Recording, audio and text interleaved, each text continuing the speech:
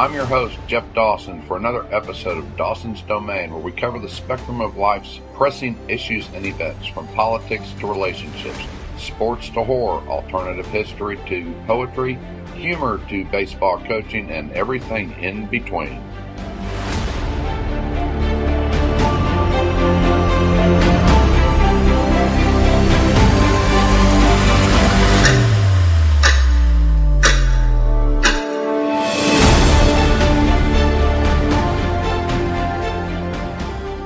Good afternoon, Jeff Dawson from a very cloudy, cool, chilly Dallas, Texas. I'm sending a text, so bear with me just a minute.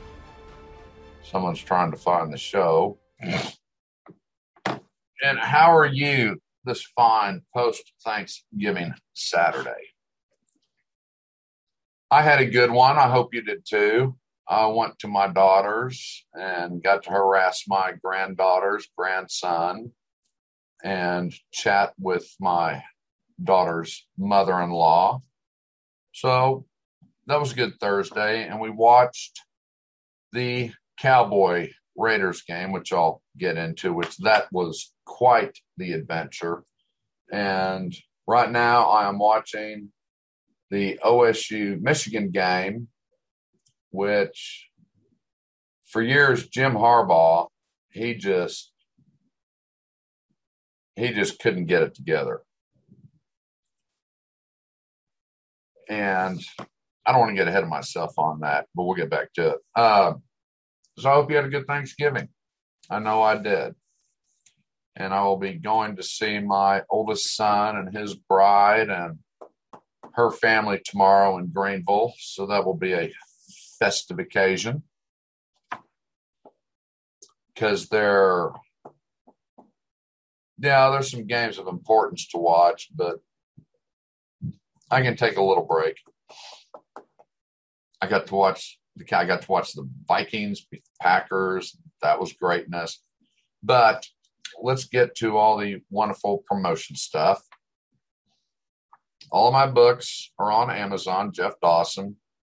And I'm not the one that wrote the gay book or the one about Quentin Tarantino. My titles are Occupation, Gateway PO, Sabotage, Cauldron, Love's True Second Chance. You put any of those titles in with my name and then click on my name and it takes you to the site. And even though it's Black Friday, no, none of them are on sale. They're reasonably priced as is. And, there's no need to cut the price on them. So they're all up and running. As I mentioned, each episode, these cost they cost $99 to produce. So I'm always looking for contributions, and I've had many of late, from Barry's and Mr. Pickle, Mr. Stewart, Mr. Allen, and some others that keep me on the air. And last night, it was Friday night, I went to Dunstan's, and we got to celebrate Patty's 87th birthday. No, that's not right. Was it 97? No, I think it was 76. I think it was 75 or 76. And it was a small group. It was just she, her hubby, Jerry, Doug, myself, and that was it. I guess everyone else was still comatose from whatever they ate Thursday. Like I said, I went to my daughter's, but since I've been on Herbalife, there's only so much I'm going to eat, unlike years ago where I really didn't care. And if it was 2 plates and done, then it was 2 plates. But it was a good gathering last night. And they brought her out a cake, and it was something. But Patty couldn't eat it all, so she handed the rest to me, and I wasn't thanking her because I really hadn't had anything sweet in a while. And I know I can't eat chocolate, but I just didn't care. Well, I paid for it that night. Chocolate and caffeine. I just cannot deal with caffeine after the blood clots in 2011. But hey, it was still good. And if you got to do with a little indigestion over a fine dessert, then yeah, it was worth it. It was definitely worth it. Also want to give a shout out to the Woodall Foundation. Now, this was my best friend, Mike Paling's daughter and her husband Daniel's organization. And this is a mission trip they take to Moldavia once a year, at least once a year. And they're there for quite some time. But their whole deal is teaching sign to the deaf and doing mission work. And I know Mike couldn't be more proud of her. I remember the first time I met her was, I think, at the 20th reunion, and she was like, "My God, Dad, who is this guy?" And he said, "It's okay, don't worry." But yeah, I've kept in touch with her through the years, and she and her husband, they just do really good work, and they're always looking for donations to help fund their trips to go overseas. And it is a very worthy cause. And you can tell because when they go, Becky's always posting pictures of it. So it's not one of these where you gave somebody money and then they disappear and you don't know what's going on.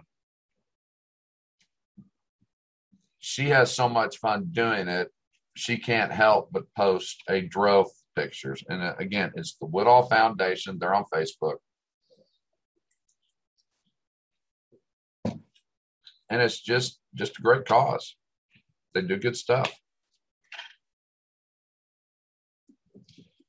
Okay, let me do my book reviews first. Now, this guy hasn't been active in social media for, I think, about 8 years.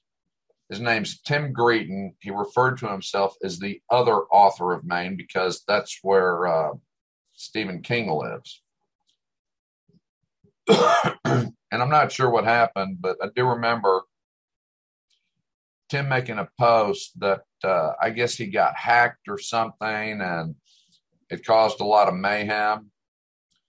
And he just died out. And it was really sad because Tim had like 86,000 followers on Twitter. He had this really fun blog that he would do with authors. He's written some pretty good books. Like me, he's got some good ones. He's got some that are so-so. But he wrote from the heart. And I met him, I think it was called The Spinning Wheel, back in the day when Amazon actually had these chat rooms until they just became unbearable. I mean, the hatred that was flying around in some of those was just absolutely pathetic. So the first one is called The Santa Shop. What happens to an up-and-coming attorney when he chooses to attend the firm's Christmas party without his wife and son who perished in an apartment fire? What strange roads leads him to standing on the ice-laden metal bridge in Gray, Vermont on Christmas Eve, staring down at a torrent of black, cascading, rushing water, hoping to redeem his self-worth, to atone for the untimely death of his wife and son. You'll have to read this fine work to obtain the answers. You know, if you think about It's a Wonderful Life, that scene where Jimmy Stewart is standing on the bridge and jumps in, you will have that flashback when you read this. But it's very, very well written. And it's not a long book, but it is worth the time. The second one is called Under Heaven. Let's see. This was the third book I read from Tim. How does it compare to the first two? Completely different in a good way. Of all the books I've read and reviewed over the past few years, this one falls into its own category of which I'm still trying to place. It reminds me of a fine Cuban cigar, perhaps a glass of Dom Perignon or a well-aged brandy. Each are to be savored and enjoyed, not rapidly consumed, waiting for a refill. Relax and enjoy the moment. The story starts out a little slow with two diverging storylines. I went back several times to make sure I was reading the same story. I thought maybe a chapter or two were inadvertently snuck in. Got to be patient with this one. The two stories are paralleling an unseen timeline. The lives of two boys, Nathaniel, who was murdered and caught in under heaven, a sort of way station between heaven and hell, and Jesse, who is very much alive, hoping his parents reunite, are going to collide in the most unusual way. I was 24 chapters into the read and still had no idea where the story was going. For some time, that can be frustrating. Refer back to how I described this read. It's not a six-pack of Miller Lite or a pack of Marlboro Light 100s that the users frequently can't get enough of. This is a story for savoring and reflecting. Believe me, there is so much extra activity surrounding these two boys, one will need to regroup and reflect before moving forward. Enjoy the moment, then move forward with caution. In the end, you will be shaking your head in stunned silence and asking the questions, no way. I know I was. A great read for all. Now, Tim hasn't, from what I can tell, he hasn't released anything lately. So I don't know if he's just doing the towel on writing, which would be a crime. I actually sent him a message to let him know I was going to review his books, but I didn't get a reply. Now, I don't know if that just means he's completely done with it all. And I know I've got his phone number, one of my old phones, because there was a time where I had the phone numbers from all these authors, and we would, if we had questions, we could just pick up the phone, give him a call and say, hey, I need some help. Because I know Tim was very helpful when I was trying to figure out how to number pages in my books. I still can't get that right.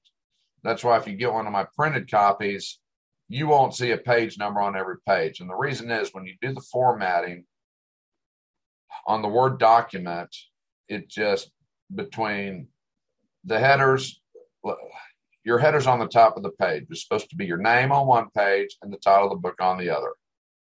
And I would get that set up right. And then you set in the page numbers and it all went to hell. I think I got one book out of 18 that I've done where it actually turned out right. And I couldn't repeat that if I had to.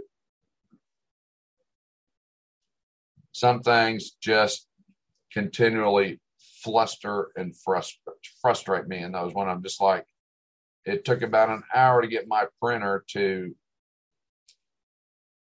figure out how to print out my format for today.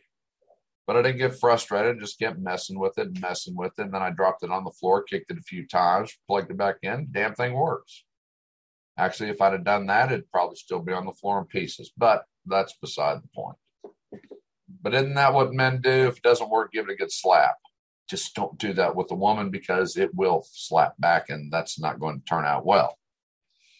Not at all. One of you is probably going to be in jail. And that would be even worse. Well, there are some people I know that wouldn't be such a bad thing. So, quick game update. Ohio State is down 20-35 to Michigan. With 5:50 left. And I'll be honest. I haven't been a fan of Jim Harbaugh, and I brought this up earlier. I'd have fired him in 2020, but the Michigan alumni have hung with him, and they are fine. This year, they have finally been beating the big teams. I mean, he's got a great winning percentage at Michigan, but when you look at the games that count, like Michigan State, Ohio State, they were just getting embarrassed. It's kind of like when OU plays OSU. OSU just gets embarrassed.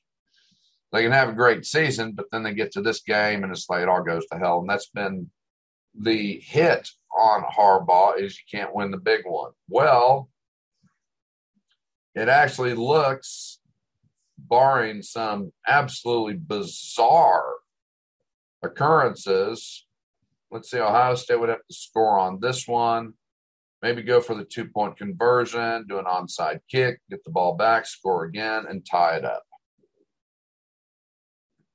That would be exciting, but it has been an exciting game.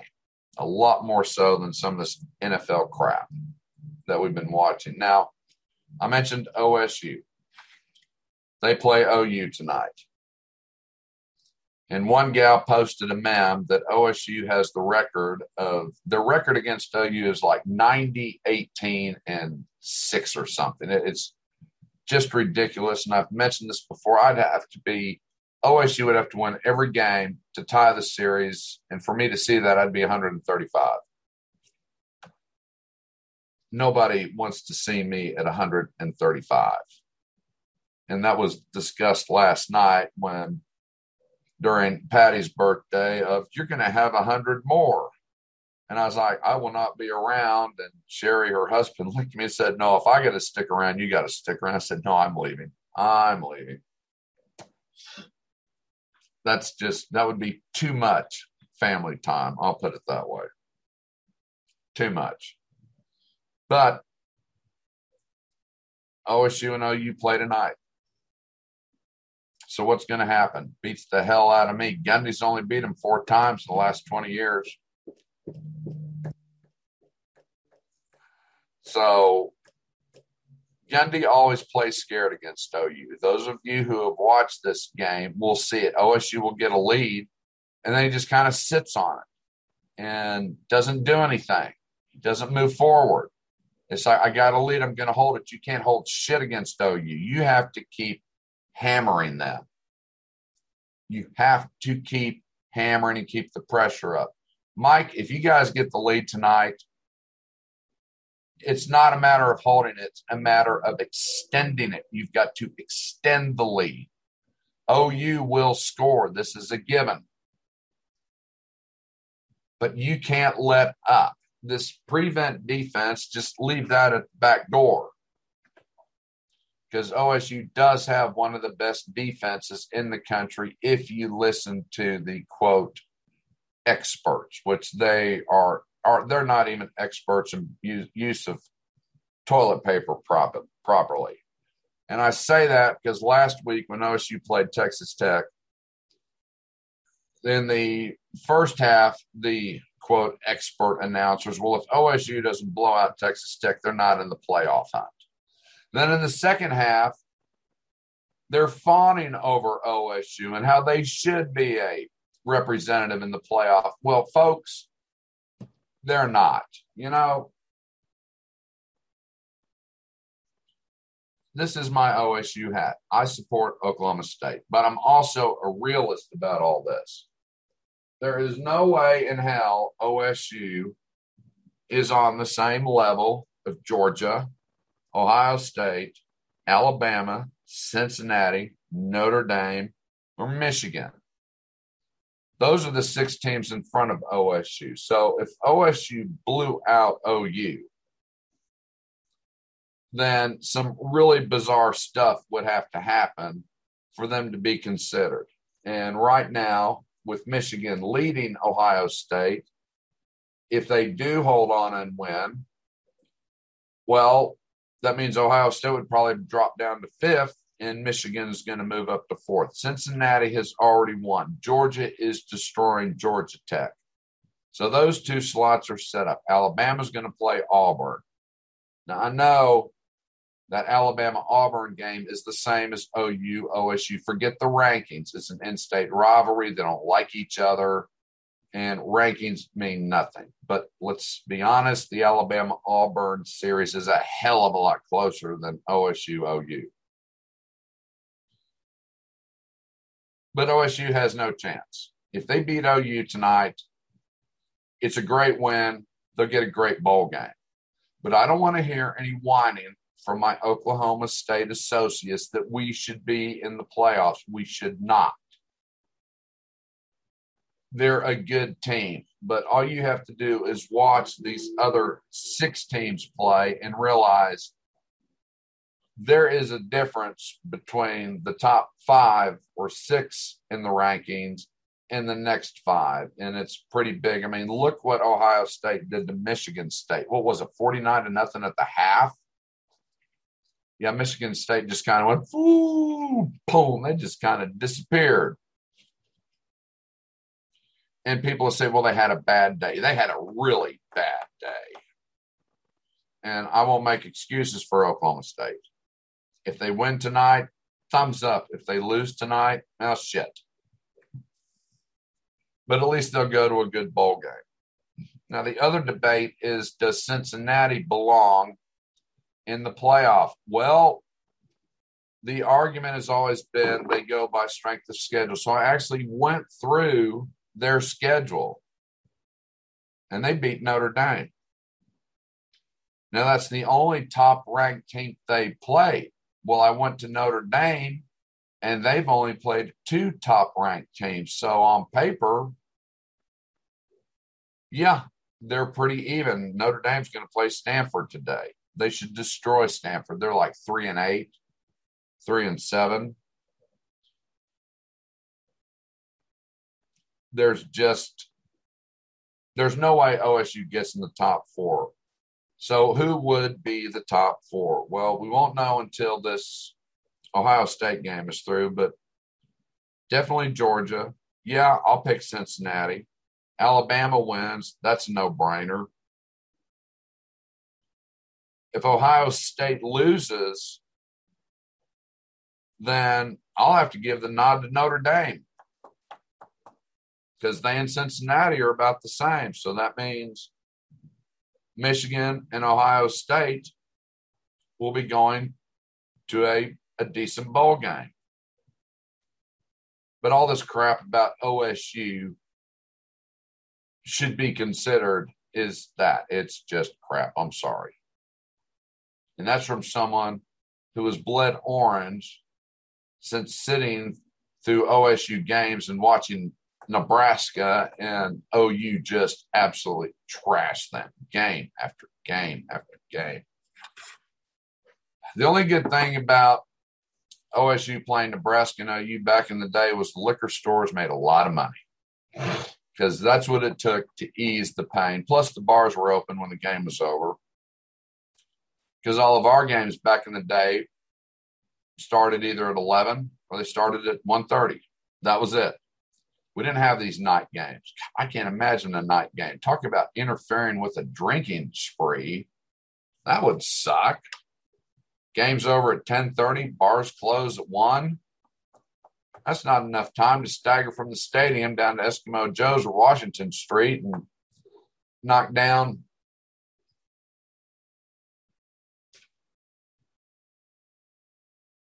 I was watching the game for a minute.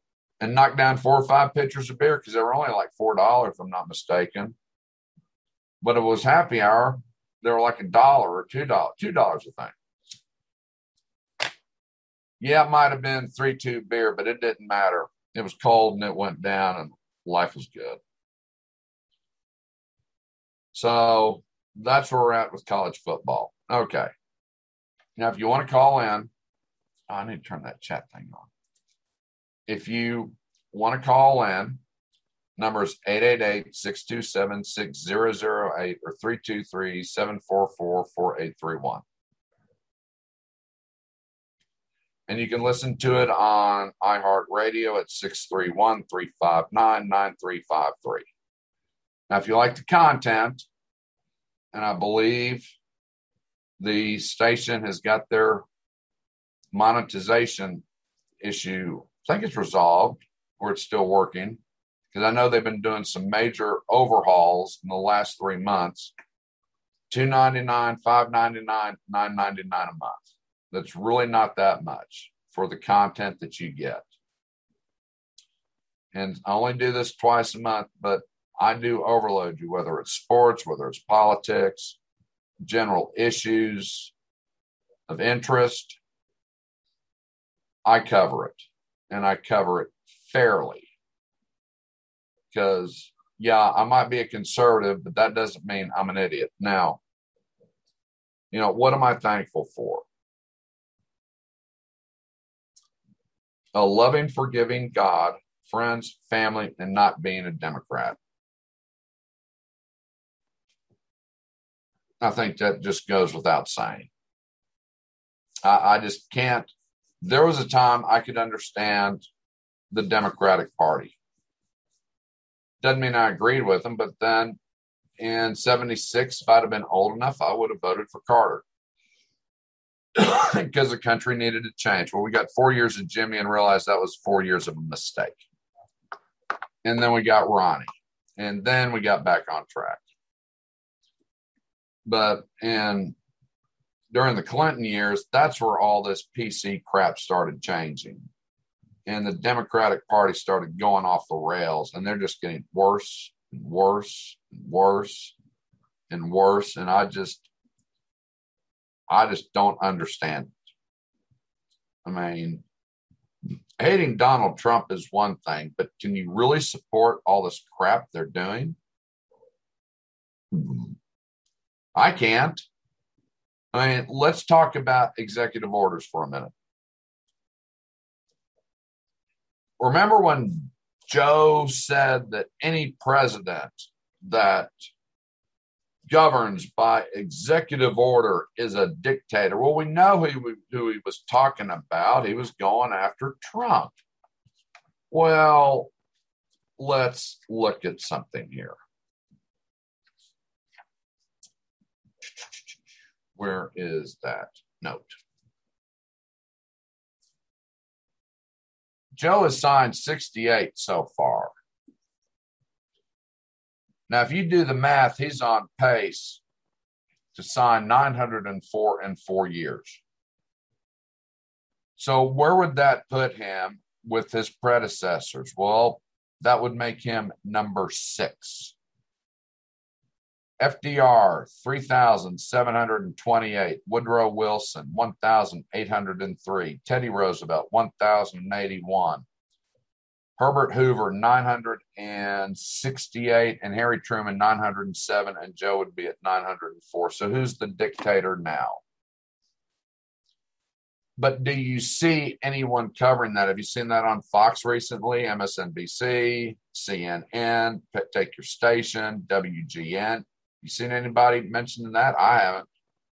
Now, I don't watch that much news because it's all biased. Oh, shit. Michigan got another touchdown.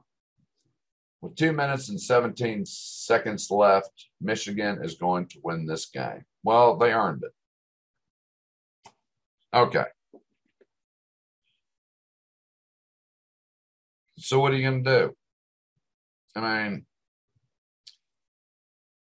Joe's, of course, we don't know who's behind Joe and who's running the show, but you're going to be 6th on the list of executive orders.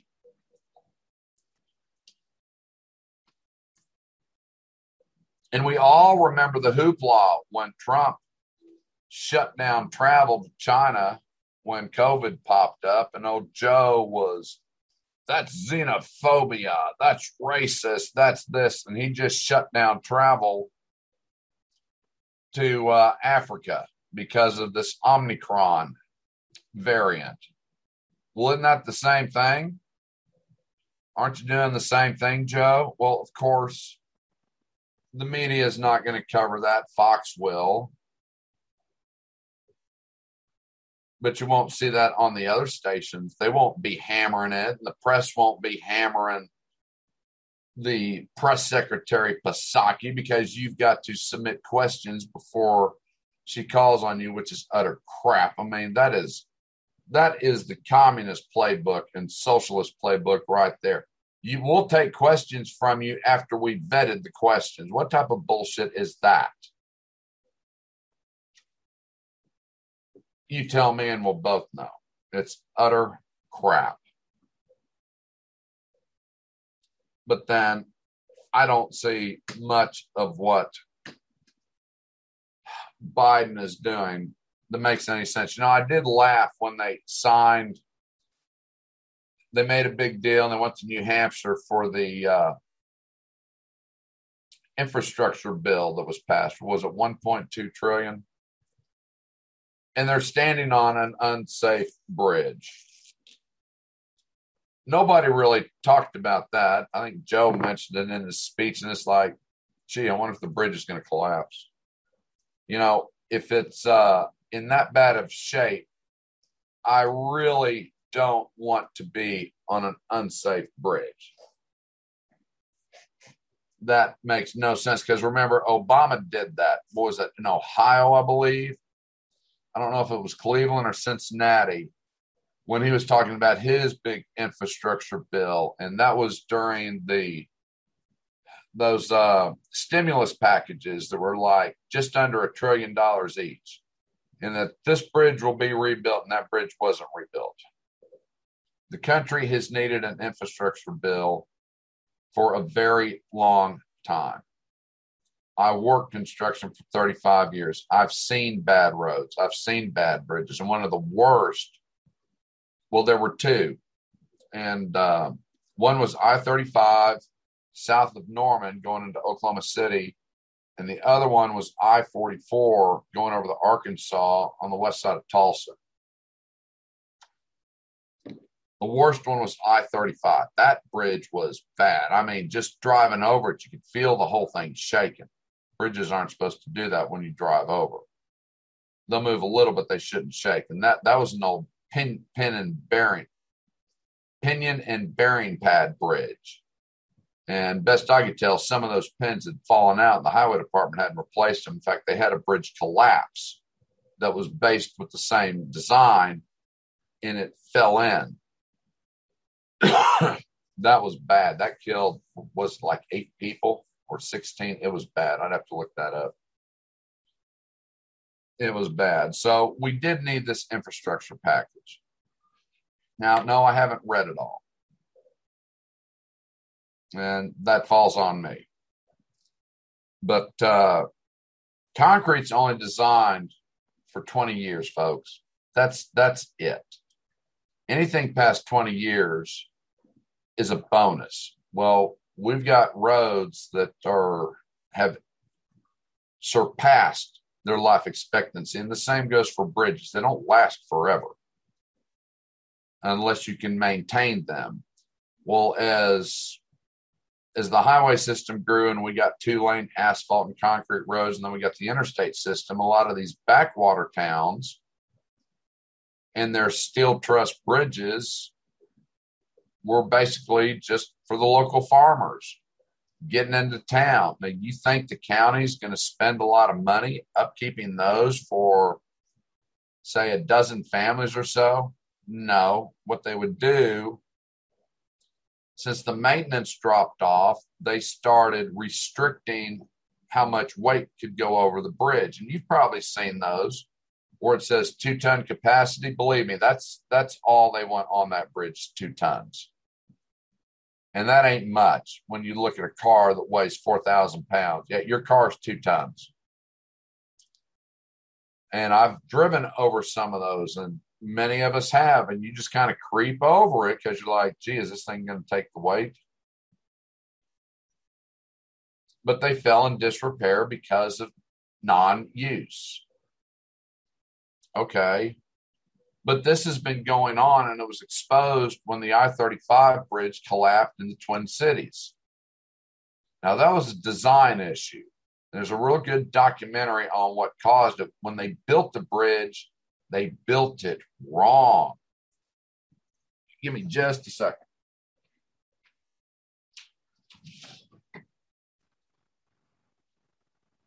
And that was the gusset plates. They were improperly designed. Kind of like the walkway in Kansas City that collapsed on New Year's Eve. The structure itself was sound, but the gusset plates that are supposed to take the weight and then transfer it through the structure, instead of being half an inch thick, were a 1/4 inch thick. So how did that happen? It got by everybody. It got by the contractor. It got by the structural guys with the architectural firm in their shop drawings. It got by the city. Well, it would have been the state in this case, since it's I-35. So it got past everybody. It just took, what was it, 40, 30 years or so for it to fail, because it was rush hour. You had a work crew out there with their equipment. You had all the traffic sitting on the bridge, and it exceeded its weight limit and collapsed. And that is the final 2742. So Ohio State is now out of the mix, and that's going to move Michigan up. So that leaves Alabama, Auburn.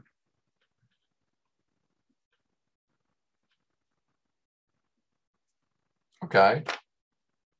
Fair enough. Harbaugh finally won a big one. Good for him. Now, I just hope the other OSU that I cheer for doesn't suffer the same fate. I can only hope. I can only hope. Okay. So we needed the infrastructure bill. But what we don't need, because I believe, now, like I said, I'd have to go in and look at it. But I was discussing this at my daughter's over charging stations and all. And in the U.S., there's 128,000 fuel stations. According to what I read last summer, they were going to need 500,000 charging stations. And as of right now, each fuel station handles 1,693 vehicles a day. Based on the amount of electrical cars on the road, that's 3 per charging station. Now, I know it will evolve over time, and there will be more electric cars. But then the question comes up, where are you getting the power?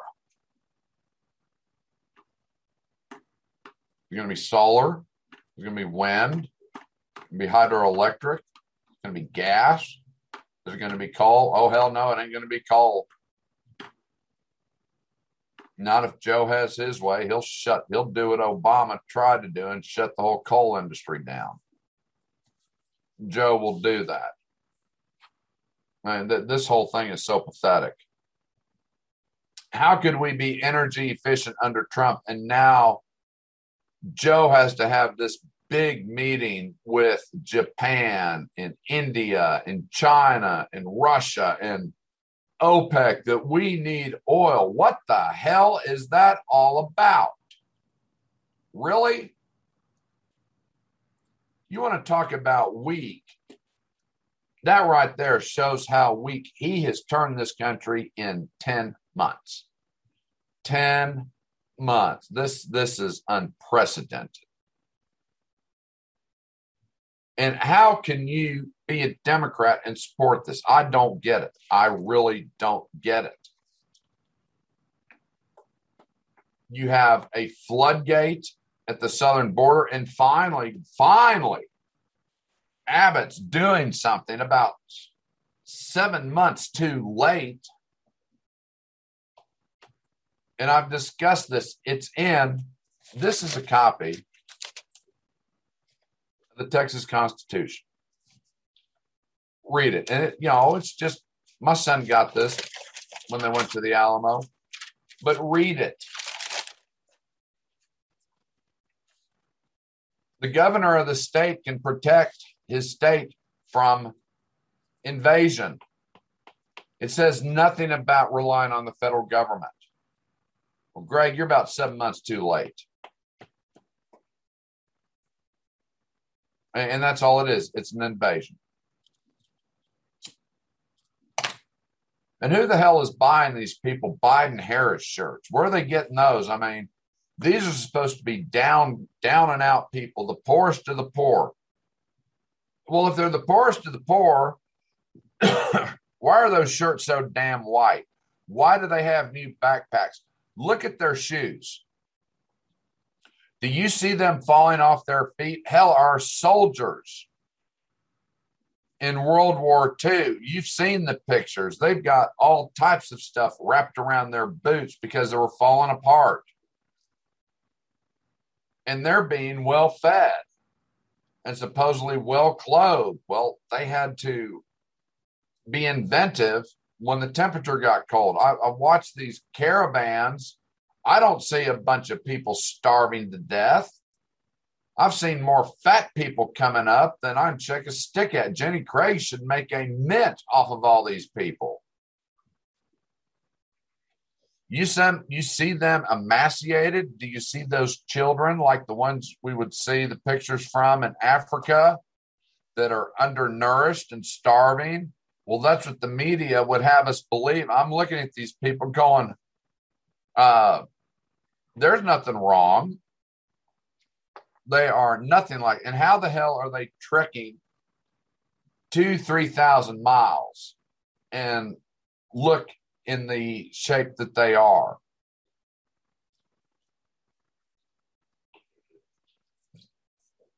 It's a scam.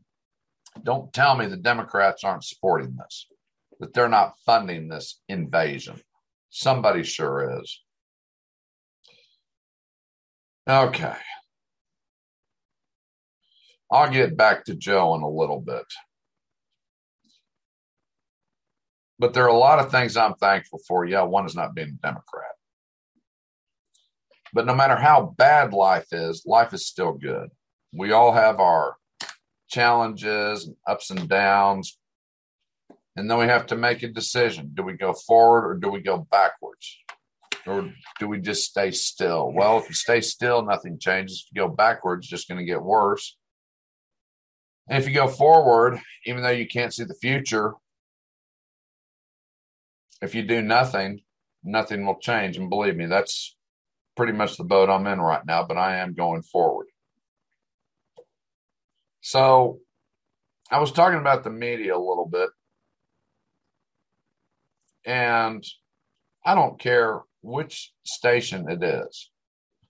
And this one really aggravates me. If you watch Fox, and I'd heard this before from another station where they were talking about that there have been more deaths in 2021 than there were in 2020. It's close. But Joe didn't become president until January 20th. So whatever voodoo he was going to throw on COVID can't start until the 20th, 21st. Well, we saw what he did on the 21st when he signed those 15 horrendous executive orders. But it's false. I gave Joe a little credit. Okay, I'm not going to start tracking deaths until the first week of February because Joe swore, he knew how to defeat COVID. He knew what it was going to take. He had a plan. Trump didn't know jack shit. Well, Joe, here's your plan. Since February of 2020, there's been 20,704,241 cases. That represents 44% of all cases reported since March. There's been 307,606 mortalities, which compromises 40% of the U.S. total.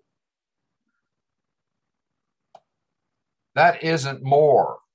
Now, if you want to go back to January, it's going to be close. But for Fox to spout this off just shows stupidity on their part. It's false. I don't care if people want to believe it to push their political agenda forward. It's false. That's why I've tracked these numbers each week since it broke out, just to keep a good perspective on it and keep an open mind.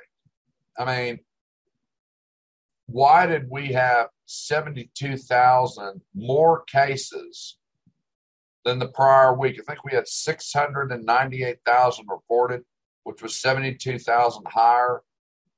The numbers aren't going down yet. What is it? 50. What are we at? 51.9% as a country, I believe. And the world is just under 40% or so. Well, you would think with all of this, these people being vaccinated, historically the numbers go down. They're not, they're going up. And I was debating this with someone the other day, and they said, well, it's the Delta variant. Delta variant's come and gone. So what the hell's going on? Well, a logical explanation is the vaccine isn't combating COVID. It's really is that simple, because people are still catching it. It's just not killing them. Well, obviously it is. We're still averaging just under 8,000 a week in mortalities. The only country that's ahead of us right now, believe it or not, is Russia, not the USSR, but the state of Russia. For the last 2 weeks, they have documented more deaths than the United States. That's a little odd. But this is why I don't watch the news. And when I do, I just have to bite my tongue and shake my head. I mean, the other story is WGN is the fastest growing cable network in whose universe? Look up their ratings. They're horrible. They're absolutely horrible. Banfield's probably got one of the worst shows of them all. I don't know why they keep that ditzy blonde on. I've tried to watch her a few times. It just makes my butt hurt, so I got to turn it off. She's clueless. Why would I want to watch Abrams? I mean, this is the guy that did Live PD. Okay, that's a good show. So where do they think he is, this news guy, and he comes on with this, well, you'll know how I think. Like, I give two shits what you think. That's not news, dude. Your opinion doesn't mean jack shit. It really is that simple. Your show, Live PD, was great because it focused on the police departments and what was going on around the country. Just like Cops, it was a great show. But where does that make you, this heavy-hitting news anchor? It doesn't. And I don't give a damn what your opinion is. You know, and we were discussing this the other day. We don't get news anymore. We have the opinion hour shows. That's all they are, opinion hour shows. Where's the hard-hitting, factual, unbiased news reporting? I don't know. I haven't seen it. The closest we could get to, believe it or not, was Caitlin Bennett and her Liberty Hangout show. Because she's out there with these protesters. She's talking to them if they'll give her the time of day. And we saw for our own eyes how they treated her. And it wasn't good, especially at Ohio University. I mean, that was horrible if y'all saw that clip. I mean, that turned into a mob. In fact, the campus police showed up and just said, well, you created this, so you have to deal with it, and left. Seems like that'd be a lawsuit to me.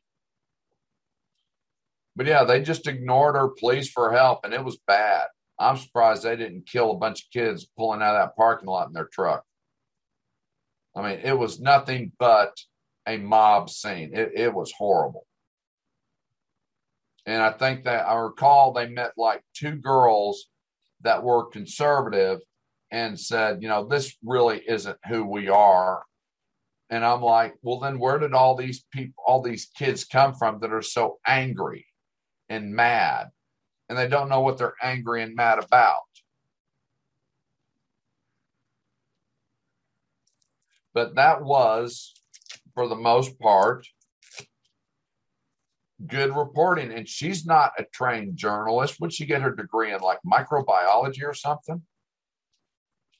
And for those that don't remember, she's the gal that when she graduated got a picture taken at Kent State wearing her AR-14, which, let's just say Kent State wasn't real happy about that. Well, get over it. But I mean, news-wise, hers wasn't, it was an opinion. She would ask questions. She would get responses. Or she would get reactions. And like at Ohio University, it was not a good reaction. It was like watching a BLM protest, mob mentality. And when one person threw something, then everyone else decided that was open season. And that's what they did. But other than that, you show me a network that is not spouting off their own BS opinion. I'd like to see it. That's why I brought these COVID numbers up. I think it could have been the 5 or something that was spouting off all this crap. But like I said, Joe didn't become president. He wasn't inaugurated until January 20th. So how do you peg the mortalities for the month of January on Joe when he's not even in office? Isn't that what the media did to Trump before he got into office? Blamed him for everything. And he wasn't even in office. Even Obama blamed Trump that his last year in office was bad because of Donald Trump. Donald Trump's running for presidency. He's not in office, dumbass. I know that would require analytical and logical thinking, and there just isn't much of that anymore. There's very little of that, as a matter of fact. Okay.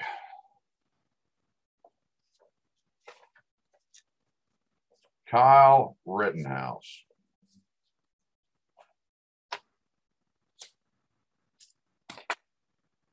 Another reason I'm thankful I'm not a Democrat. Those of us that saw the video, 15 months ago in real time, could make a educated decision on what happened, but we still didn't really know what happened. We saw, because what happened in the parking lot at the auto dealer, it was very dark. It was a difficult video to watch because you just couldn't see anything clearly. But we all saw him leaving and these people coming after him.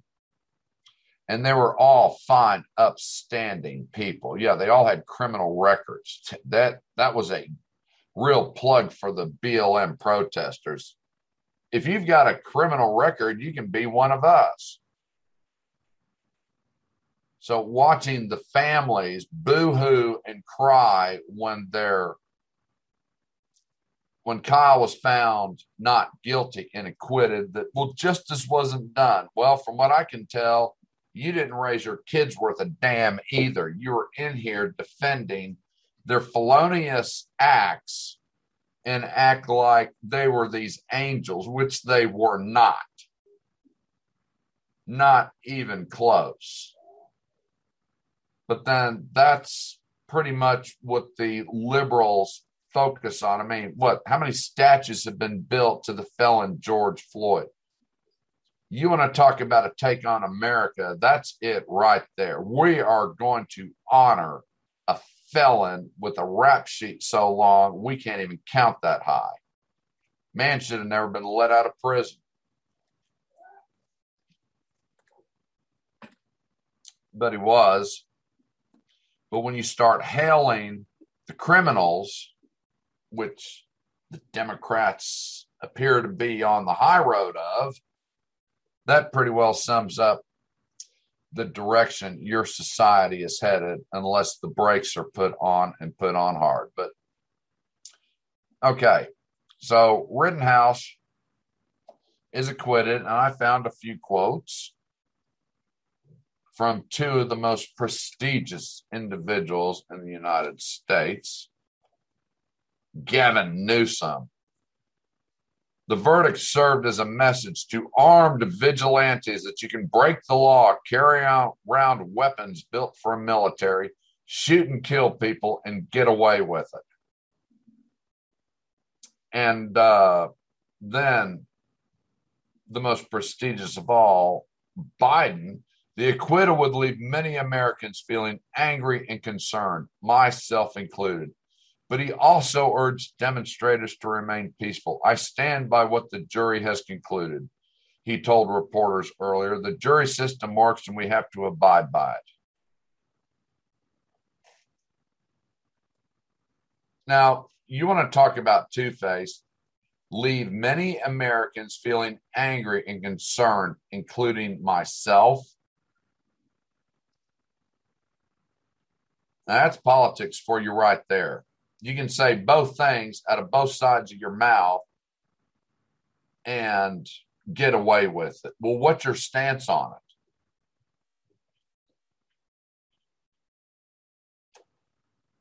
Well, Joe's in deep shit. Kyle Rittenhouse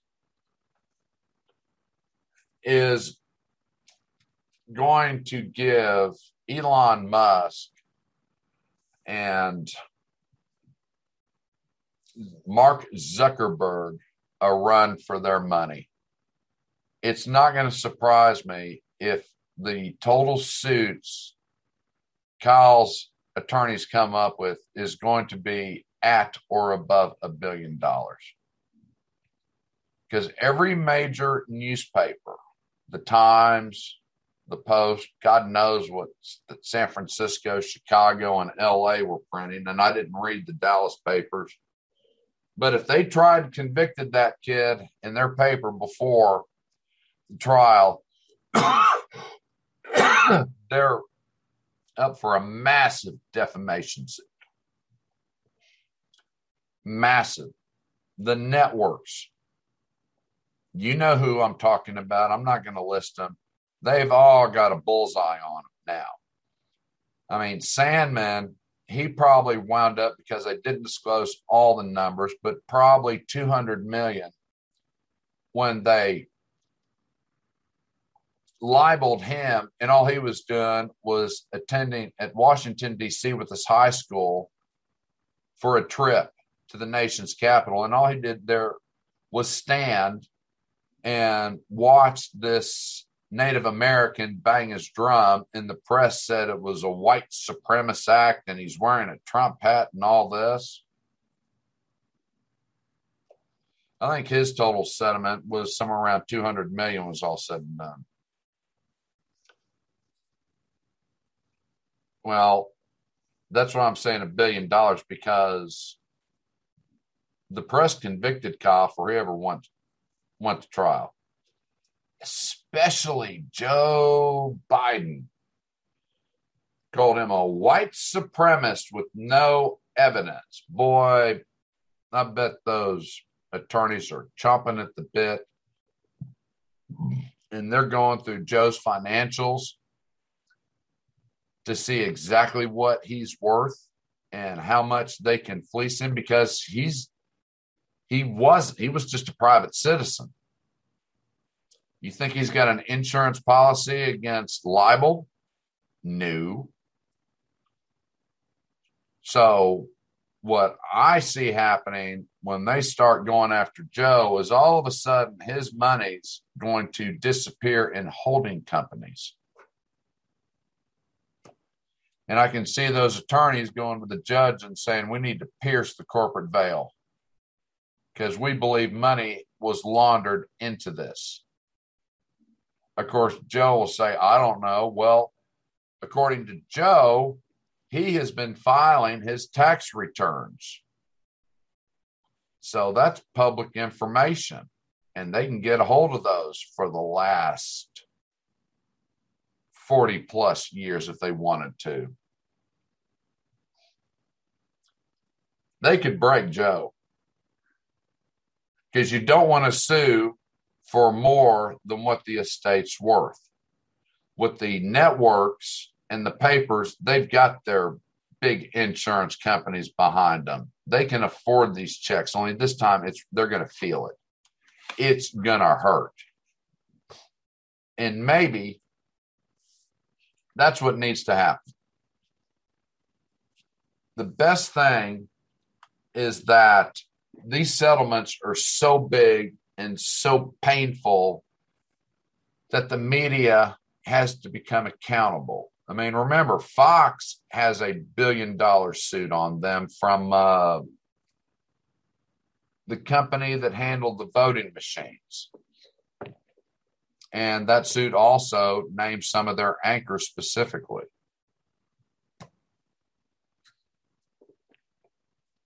Maybe this is the case that will shake up the media in the United States and will actually start getting some honest reporting. I know that's a pipe dream. I know that's like being Alice in Wonderland. But what else is it going to take to shake up our media? And just start reporting the facts and not the opinions. That's kind of a novel idea, isn't it? But the other part of this is, what about the social media sites? And we'll look at Twitter and Facebook.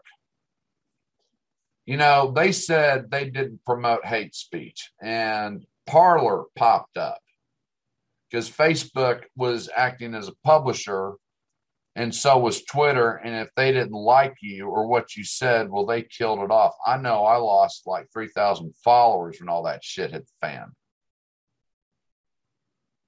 I mean, they've become liberal breeding grounds. That's pretty much it when it comes to political discussions. Well, you know, there was a guy that I unfriended because he is a radical, insane Democrat. And he had a post that said, let's see, where is that quote? Where are my damn glasses?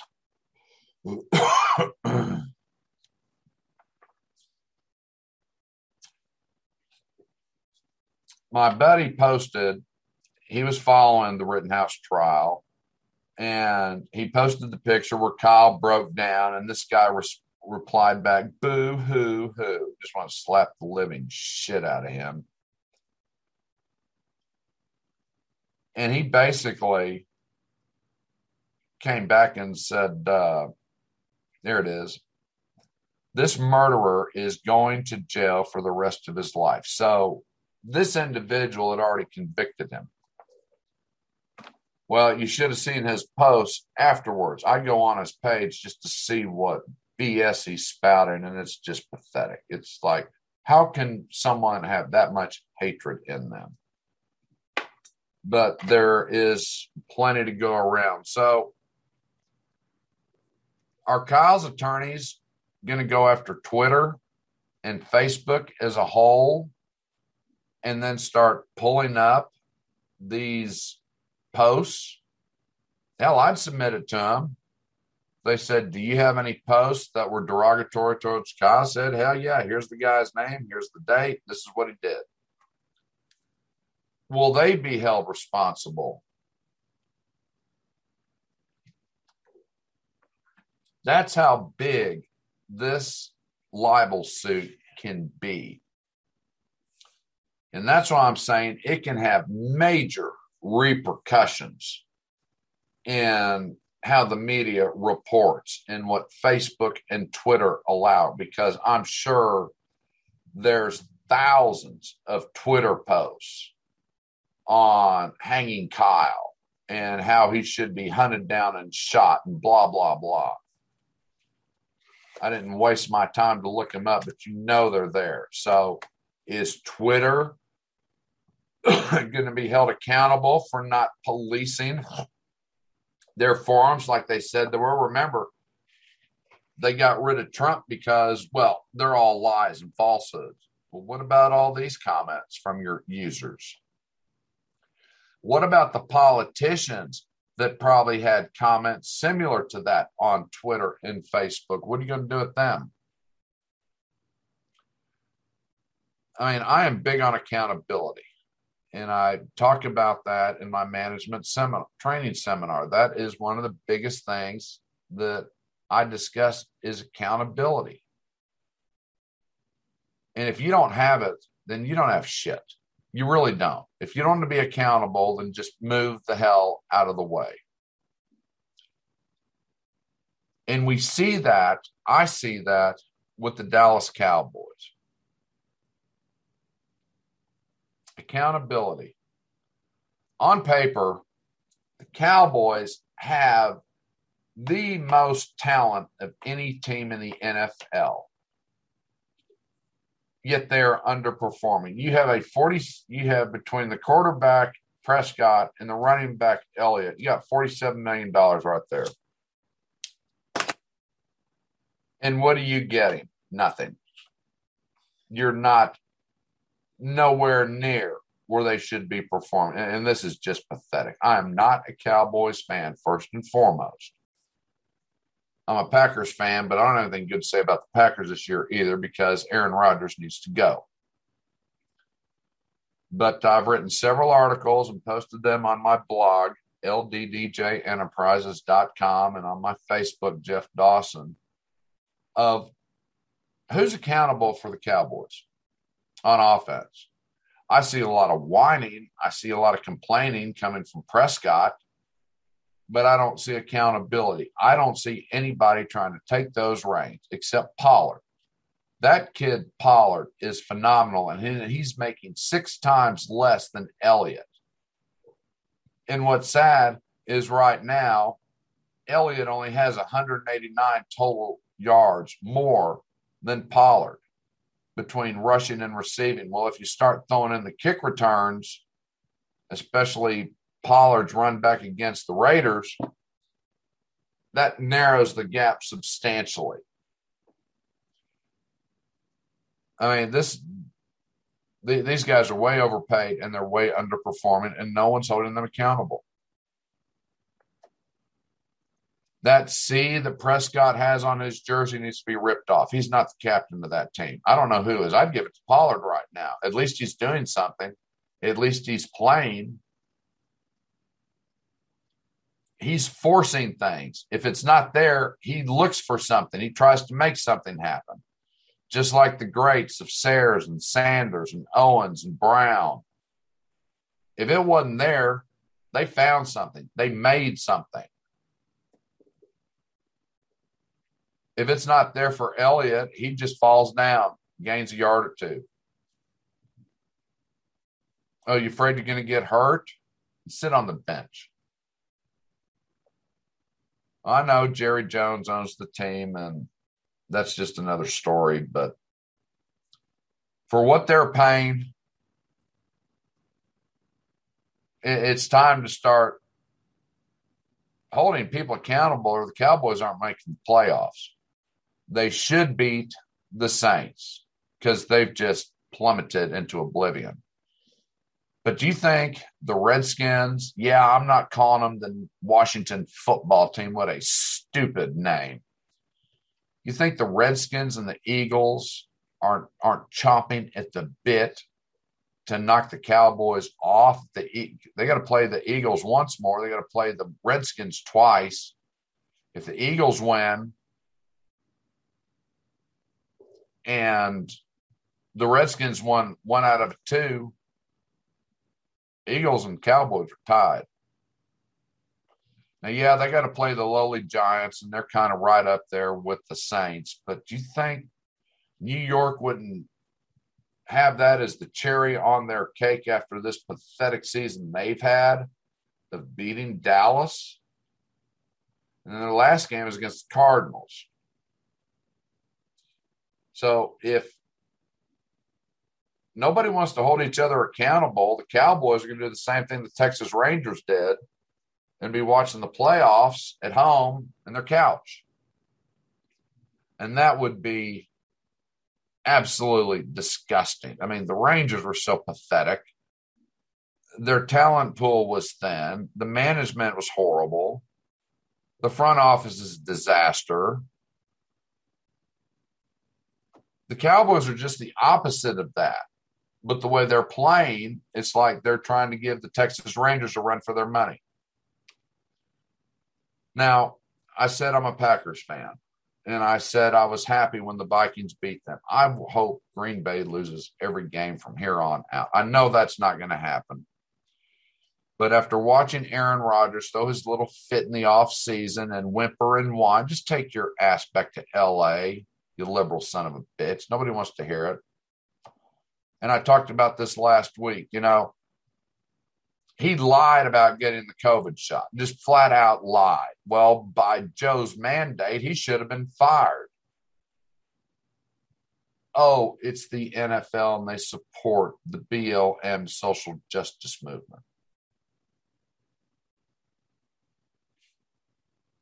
Which is going to take me back to Kyle in a minute. But the hypocrisy and the accountability today is just non-existent. It's just non-existent. And if you're having a problem in your company and you can't figure it out, and then you say, well, who's accountable? And nobody knows the answer, you need to call me. We'll find out who's accountable. And we'll find out who needs to stay and who needs to go. Because I do a no BS seminar. And that's in my book, Cutting to the Chase. It's right there. This is the way you do it. We handle it and we move on. I'm not going to stand around and hem-haw and carry on and worry about hurting somebody's feelings. They're either producing it or not. You want to keep paying them $200,000-$300,000 a year for nothing, or do you want to get someone in here and start them at 150 and they start producing, and then they'll work their way up to the previous salary, but they're still producing? What do you want? Someone who is a drain on your company or someone who is contributing to your company? It really is that damn simple. And after 35 years of construction, I've seen it from both sides of the fence. And those guys that didn't produce, I fired. That was it. You're not producing, you're gone.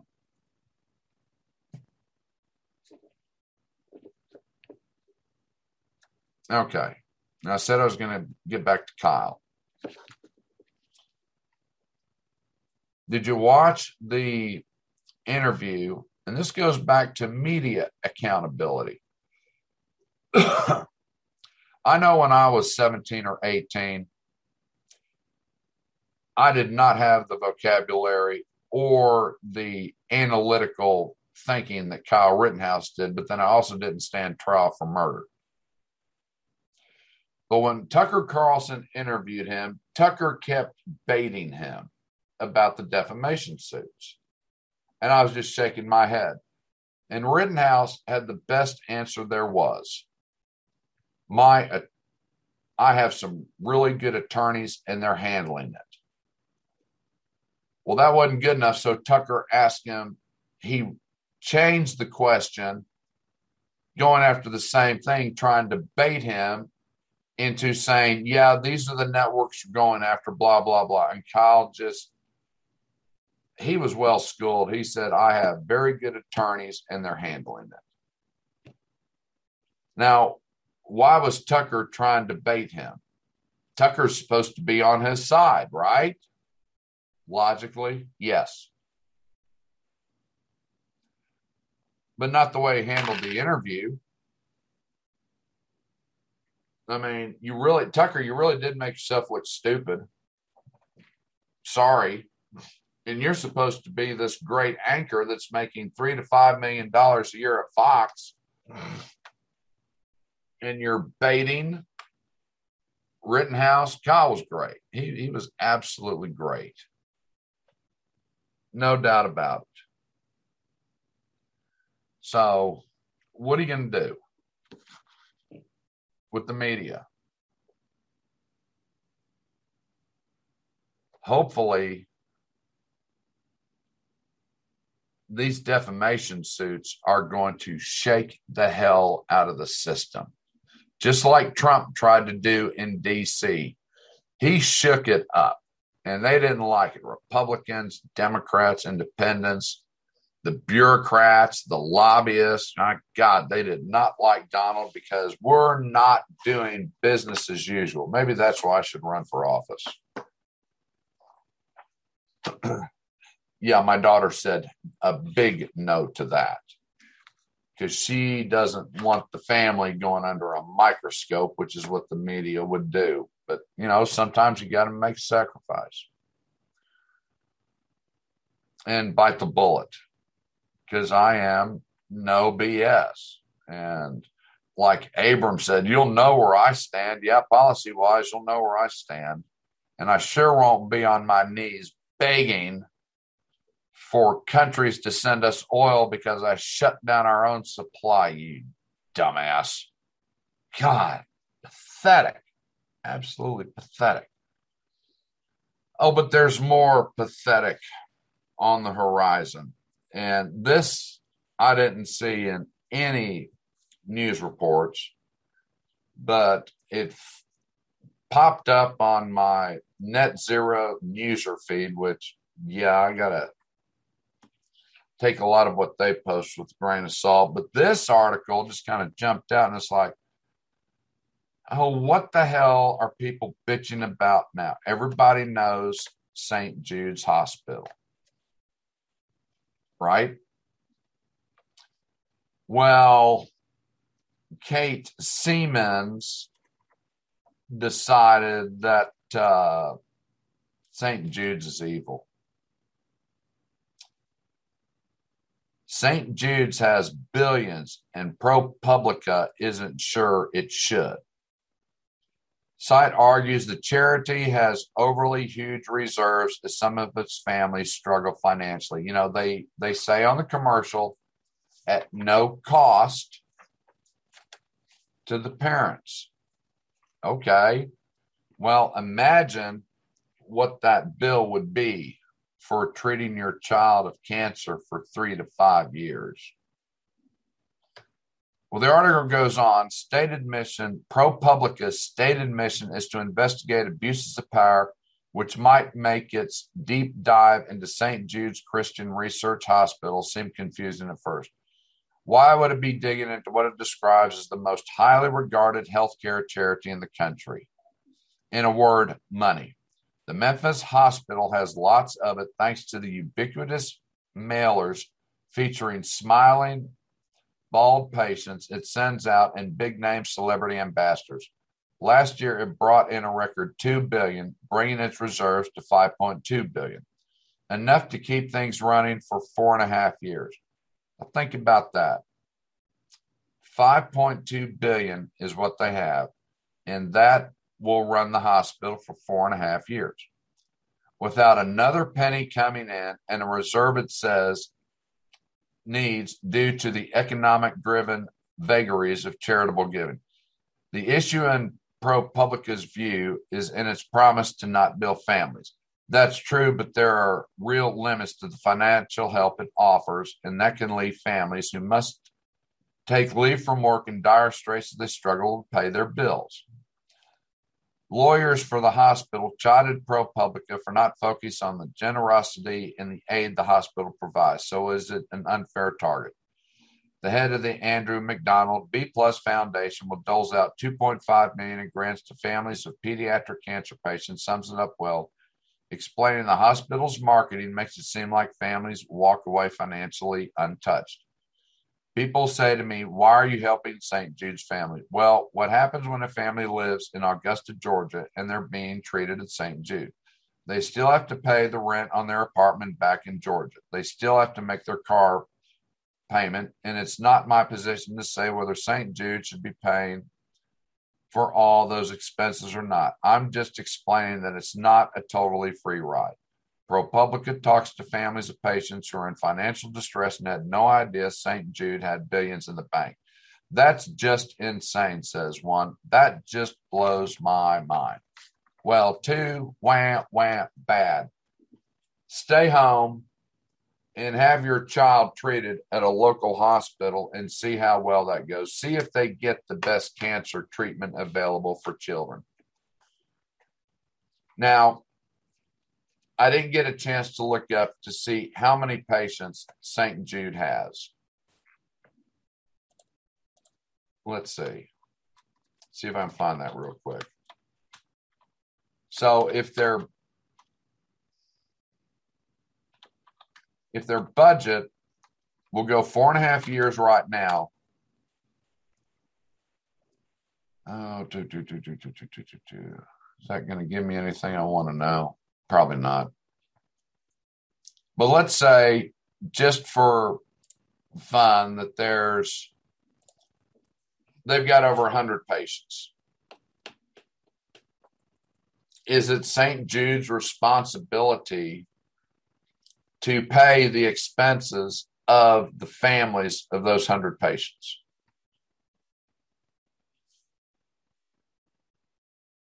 They're giving your child free health care. Yes, I understand people want to be there. I mean, you have the Ronald McDonald houses where families stay free. I mean, could St. Jude set up something like that? I don't know if they have or haven't. I will research that. But so if they've got enough money for 4.5 years, how much money would they have if they paid the expenses, somebody's mortgage and somebody's car payments for 100 patients for 2 years? How far does that money go?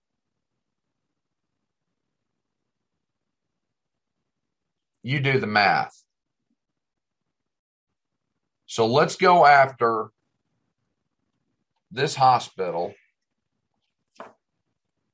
because they're not taking care of everyone. Doesn't that sound like a socialist plan? Well, they've got $4.5 billion in reserves. Well, and I've discussed and written about this. Go and look at the Division I colleges on what their endowments are. And why aren't they helping their communities? I mean, I did the top 10, and the amount of money they have is just ungodly. There should be no slums in Boston, Massachusetts, or New York City, or Cleveland, or Cincinnati, or Dallas, Fort Worth. I mean, name the city, name the university, look at the war chest, and then look at the neighborhood where they recruit these kids. There is no parity. It's just off the walls. It's insane. So now we want to blame St. Jude's. Did they address in this article anywhere on the care they're given? No. Do they talk about the success rate of children actually getting to go home to their families alive? No. We want to talk about they have too much money and they should share that. Gee, doesn't that sound like the current administration? Your fair share? And that's the playbook out of Ayn Rand's book, Atlas Shrugged. That's what it was all about. The Fair Share Act. Too long, too many have made too much while everyone else suffers, even though the government regulations were the reason for all the other businesses failing.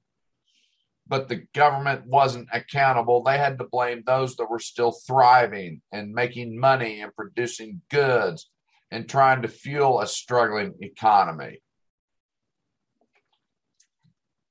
Let's not look in the mirror and identify the problem. Let's flip the mirror and blame someone else, and the public will believe it because they're not smart enough to figure it out. In fact, that's one of the lines in the movie after John Galt gives his big speech, and that Professor Ferris says, "Oh, he's right. That was above the American people's heads. They'll never understand that." Wrong.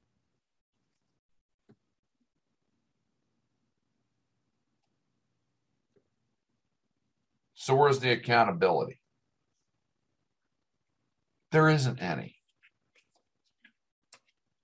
Okay.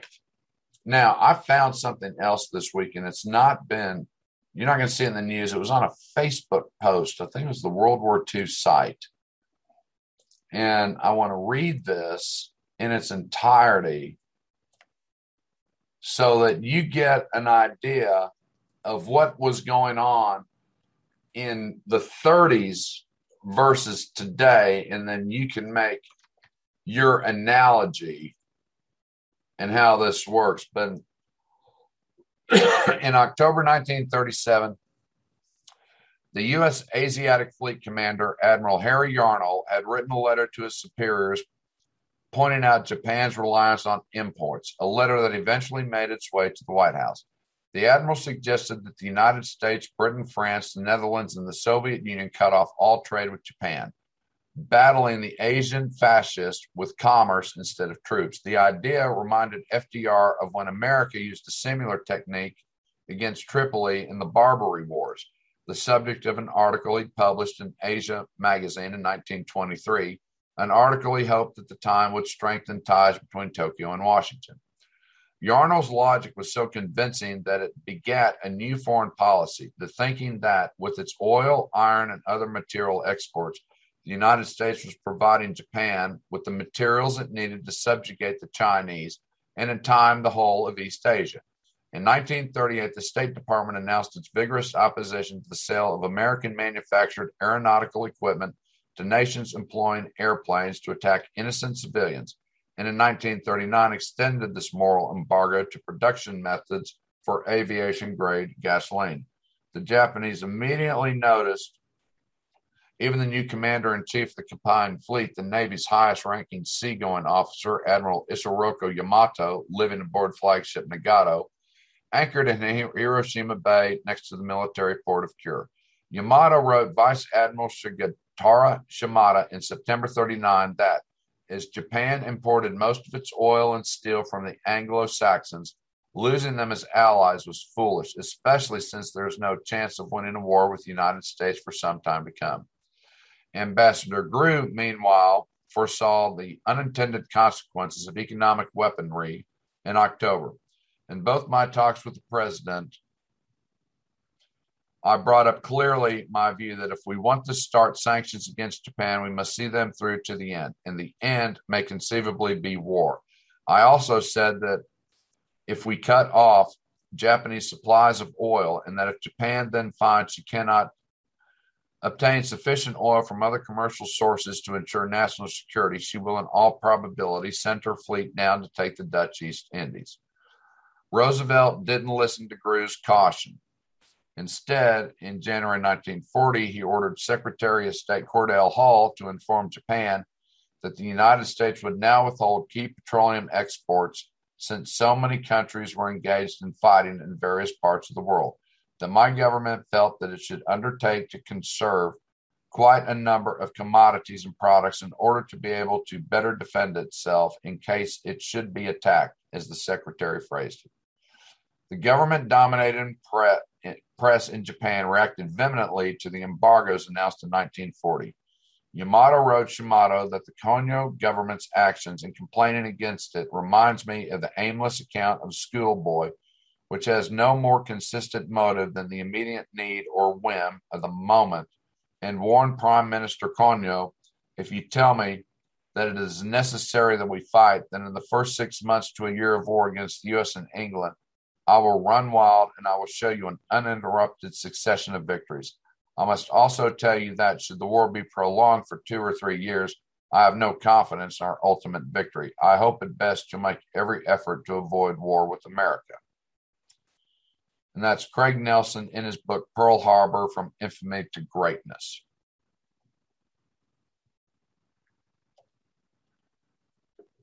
So as you can see, we wanted to cut off trade with Japan for one reason. They were at war with China, and we were supplying the raw materials for them to build the implements of war to fight China.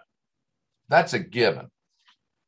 And he was right about the Dutch East Indies. Where did Japan go on December 7th? They went down to the Dutch East Indies. Of course, they went rampant to the southeast Pacific. Well, here we are 90 years later, 85, and we're doing the same thing. Trump tried to stop this crap with China. Remember when Joe said he was all about civil rights for everyone around the world and that they must be upheld and everyone should be worried about humanity and humanitarian goals and blah, blah, blah. Then someone tell me where we're going to Beijing for the Olympics. You know, I mentioned Jimmy Carter earlier, and he was a failure as a president, but he was a humanitarian. And when Russia invaded Afghanistan, what was one of his first acts?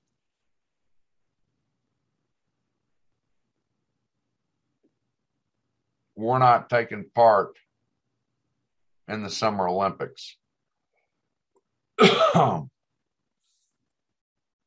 Now, that cost, I believe it was NBC who had the rights to the Summer Olympics, an ungodly amount of money because they had the league. Of course, it was a stupid contract. I remember reading about it. All the equipment that they were taking over to Russia to televise it had to stay, and they had to pay the Russians like $50 million to televise the game. So they not only paid money, they left their equipment. Carter said, we're leaving. And, of course, they just had a fit because they just got fleeced. Well, they'd have gotten fleeced anyway. But if Joe was such this big humanitarian, why are we going to the Olympics? Why are we not boycotting them?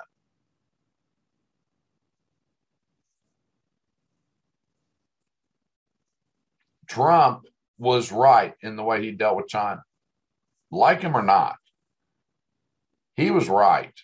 He took a hard stance and said, we're done with this. Now, the presidents that opened up this massive trade deficit with China were Bill Clinton and Bush Jr. Jr. really opened up the door, and it's been upside down ever since, and it just gets worse. But China is an oddity in that they're a communistic, capitalistic society. They rule with an iron fist, but they figured out real quick that we need money to fuel this engine. And the only way to generate that money isn't through social programs. It's through the exchange of goods with the West, because we can make them cheaper. They're definitely not better, but we can make them cheaper. Just like the Japanese, they were great at mimicking electronics. The Asians are very good at that. And China has exploited. They have shown just how well capitalism works. Granted, in a communistic government, because it's the government that is benefiting from all of this, all this massive income, all this massive money. So what would happen if the same stance that was taken in 1937 took place today? If the United States, if Germany, if France, Spain, and Italy said, no more. We're cutting you off because you are subjugating your own people. Would that force China to go to war?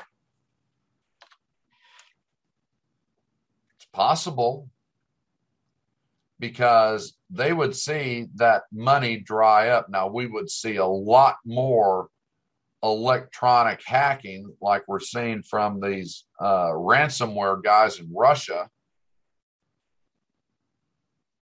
Believe me, that the Chinese would say, we'll just go to war over the internet, and we're going to go after bank accounts and major financial institutions.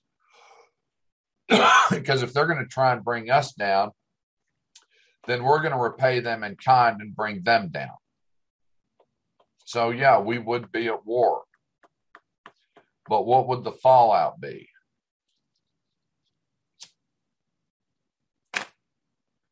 What would happen in North Korea if they lost their funding from China?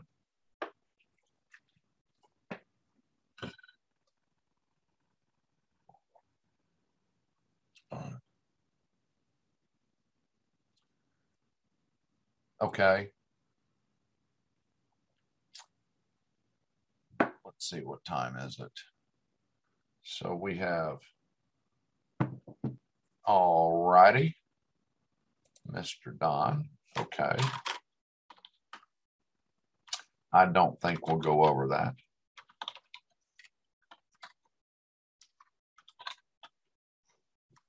Spell that right, Jeff. There you go. Excuse me. So, what's going to happen there? Something's got to break, but not under this current administration. They're weak. They are beholden to everyone else. They're showing that on a daily basis. Their policies are failing. Their strategy sucks. And if I was up there, to a degree, I would be like Trump.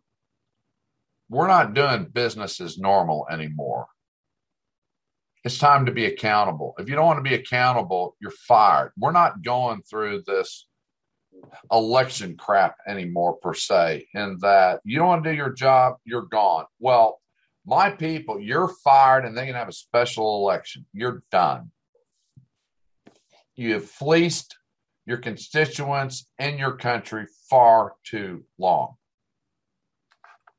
And it's time for a change. And all you lobbyists, we're shutting you down. And if all your law firm was set up for was to get favors from DC, your license are revoked.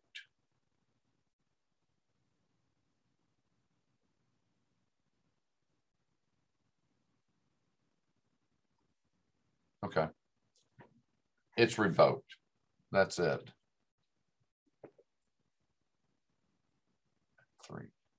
355.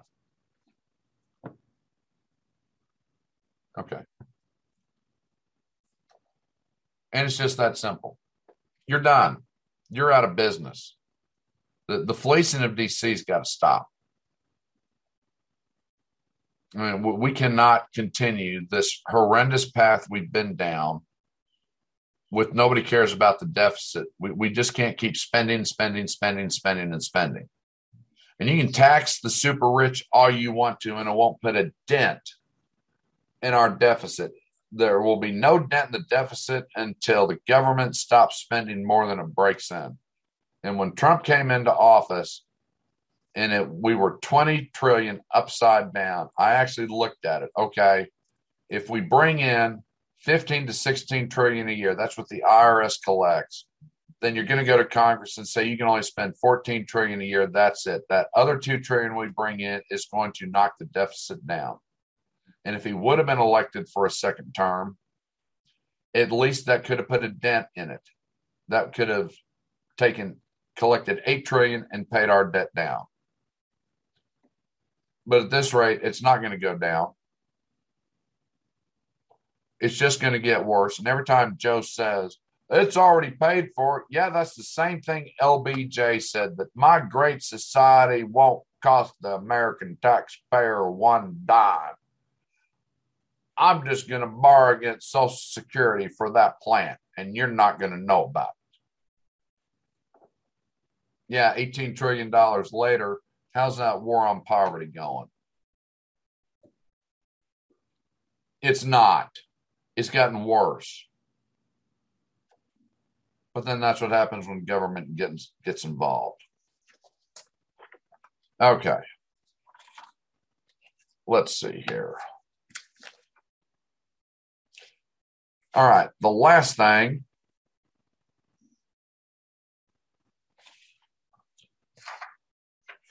Just a quick health update.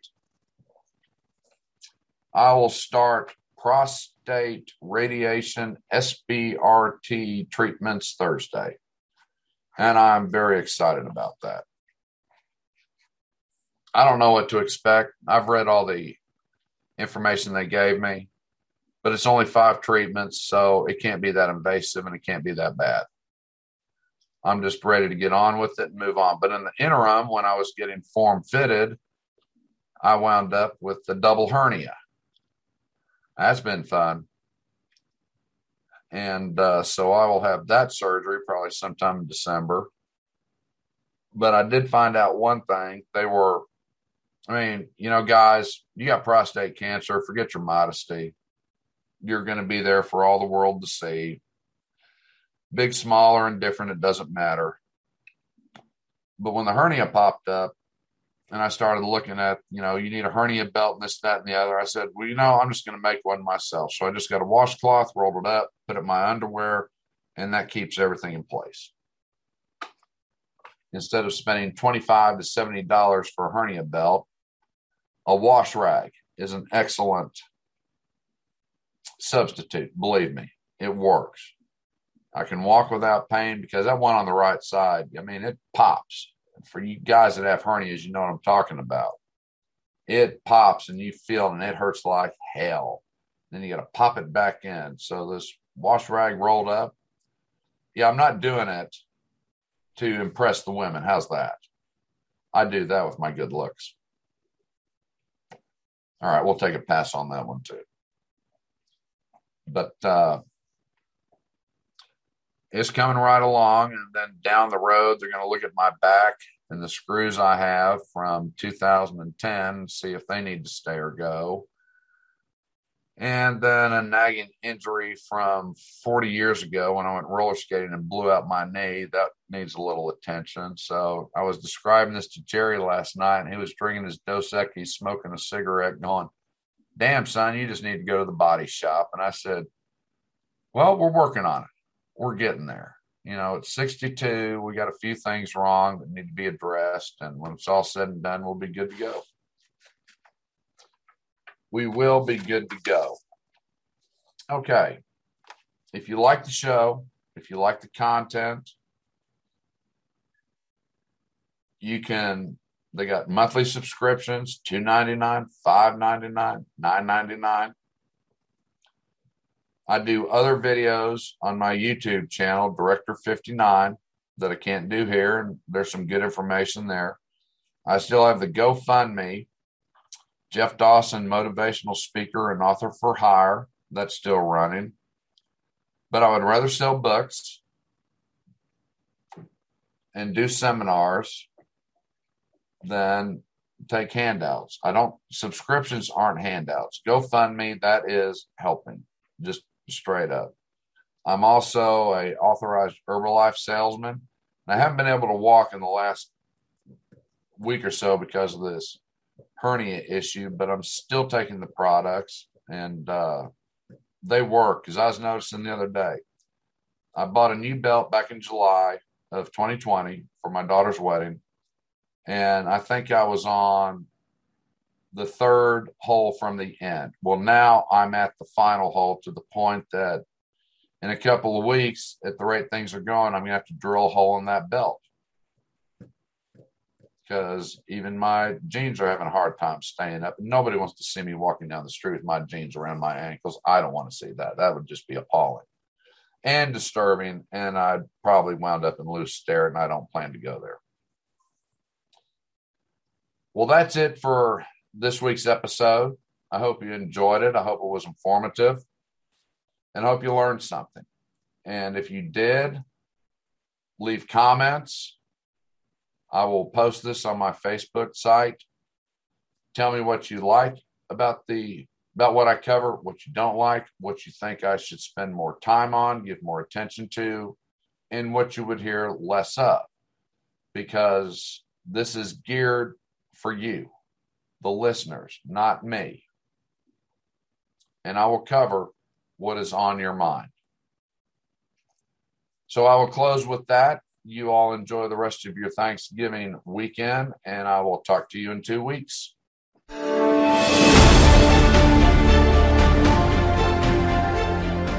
I hope you enjoyed our time together. I know I did. Without you wonderful listeners, this show would not be possible. If you want to know more about me and how my brain works, that's a scary thought, check out my books at Jeff Dawson on Amazon.com, websites LDDJ Enterprises, and jeffdawsonauthor.site for upcoming releases and teaser excerpts from past and present publications. You can also contact me at Facebook, LDDJ Enterprises Publishing, or email lddjenterprises@gmail.com, or on Twitter at JeffDawson59. Have a great week and look forward to seeing you on the next episode of Dawson's Domain.